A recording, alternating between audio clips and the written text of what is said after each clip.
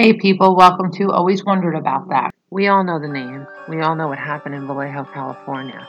The letters to the media, the unsolved ciphers. Then one day it all stopped, out of nowhere. So I ask you, what happened to the Zodiac killer? Have you always wondered about that? I did. Let me tell you about it. This case is just one of those cases. You know what I mean. The cops thought they had the guy, but they couldn't really prove it. So I guess they didn't have the guy. This case has been called the most famous unsolved murder in American history. It's famous, but it's not the most famous. Anyway, between 1968 and 1969, there was a killer going around San Francisco shooting couples and one male cab driver. According to the police, he killed 5 people. He wounded 2, but survived. They claim there could have been more, 20 to 28. The thing that made this case weird were the letters and the ciphers that he sent to the media, the calls to the cops, those ciphers that couldn't be solved. I believe 2 were solved. The last wasn't, but 13 letters of the last one weren't as well. The letters eventually stopped in 1974, 5 years after the last murder. This all began December 1968 at a lover's lane. He shot a 17 and 16-year-old. Both were killed. She was running away when he shot her. The second would happen 7 months later, July 1969, in a parking lot. A 19-year-old and a 22-year-old, both shot. He survived, she died. The killer called the police to report this murder. Maybe because it took so long to find the first set of kids? Just a guess. So he had to go find a payphone to report it. He was described as 26 to 30 years old, 5'8", weighing 195 to 200 pounds. September 1969. A 20 and a 22-year-old at a picnic spot. He spoke to these 2, tied them up with stuff he brought with him. He stabbed both of them. She died and he survived. He was able to describe the person. He said 5'11", 170 pounds. He said the gun was a .45. I'm sorry, but you really don't look at a gun when the damn thing is in your face. That would be the last thing I'd look at. I wouldn't know a .38 from a .45. I would know a revolver at a glance. He walked to their car to send a message. On the car, he wrote the date of the prior 2 incidents, this incident along with the time and the method used. Weird. Then he called it in. Why the message and the call? The last would be October 1969. It was a male cab driver. He shot the cabbie with a 9mm. He stole his wallet and keys and a piece of his shirt, maybe to make it look like a robbery to throw the police off. There would be kids across the street that saw the crime happen, and they called the police. Again, had to find a payphone. He wiped the car. He has a record. His prints would have come up in the system, and he knew that. The cops did see a man walking, but there was no way to actually tell if it was him. He was walking, not running. Nothing said that was actually him. Cops described him as 35 to 45 and being 5'10".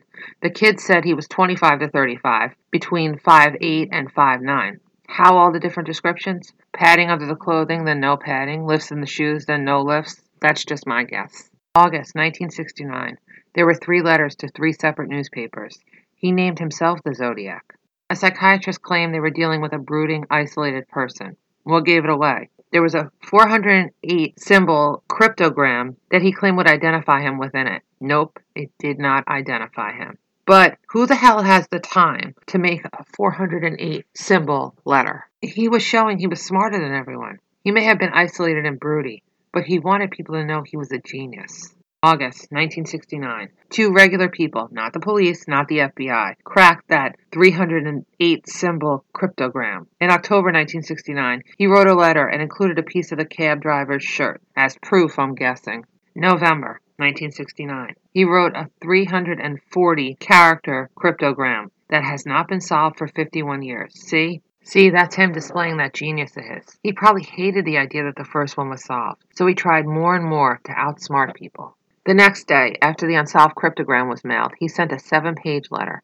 7 pages? Come on. Who has that damn much to say? He made a claim in that letter that 2 cops spoke to him 3 minutes after he shot the cab driver. He said they told him to be careful. There's someone out there killing people, or something like that. What's getting me is that one male cab driver. It was almost like he was the target all along, and the others were just a distraction to create chaos. So the person who would have been the obvious suspect for killing the cabbie would have never been looked at. He had an M.O., and that one male cab driver changed his M.O. Why? From couples to one person, from isolated areas to out in the open. Makes me wonder. April 1970. He sent a letter that had 13 characters that he claimed was his name, and that was never solved. The final letter was January 1974. It said me, 37, SFPD 0.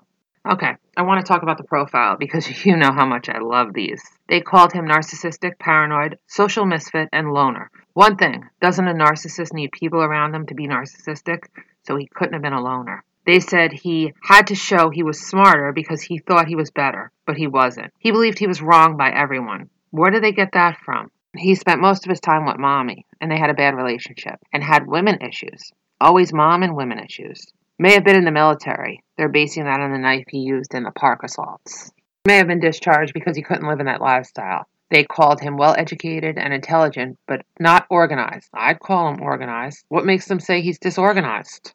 To me, those ciphers are the key to this case. He threatened a killing spree or a bombing. That's not within his MO. He was trying to instill fear in people, hoping to cause more chaos. More than he already caused. So why did he stop all of a sudden? He didn't. A person like this wouldn't just stop. You know why most cases go unsolved or why killers stop? We're excluding BTK in this because that I can't explain. In my opinion, I'm basing this on what I know about crime and cases I've read. Again, I'm no one, just a lady behind a computer. I'm not claiming to be smarter or to know any better than the psychiatrist, the police, or the FBI. But I know things, and I have an eye for detail. Killers don't just stop. Number one, they died or were killed by someone in self-defense and no connection to them was made to the other crimes. Number two, they go to jail or prison for another crime and they're never connected to this one. And number three, and this is worst case scenario, they change their MO completely and keep doing what they were doing and there is no connection to them and the ones they're doing now. Someone said a while ago, not remembering who, I think I was watching Unsolved Mysteries, they claim the Zodiac killer turned into the Unabomber. The cipher, the threats to bomb, smart, like he needed to validate how educated he was, said he was wronged by society. Didn't he have like a 9 million page manifesto about society and how bad it was? And wasn't he a math genius? Those stupid cryptograms? Use those 13 letters in the last cipher and use the fourth letter spot as a space. What do you get? Exactly. He showed he had no intentions of stopping. The letters continued well after the murder stopped. Why? I can't explain the stopping from 1969 to 1978. I can't explain anything. I'm going by what I heard someone else say.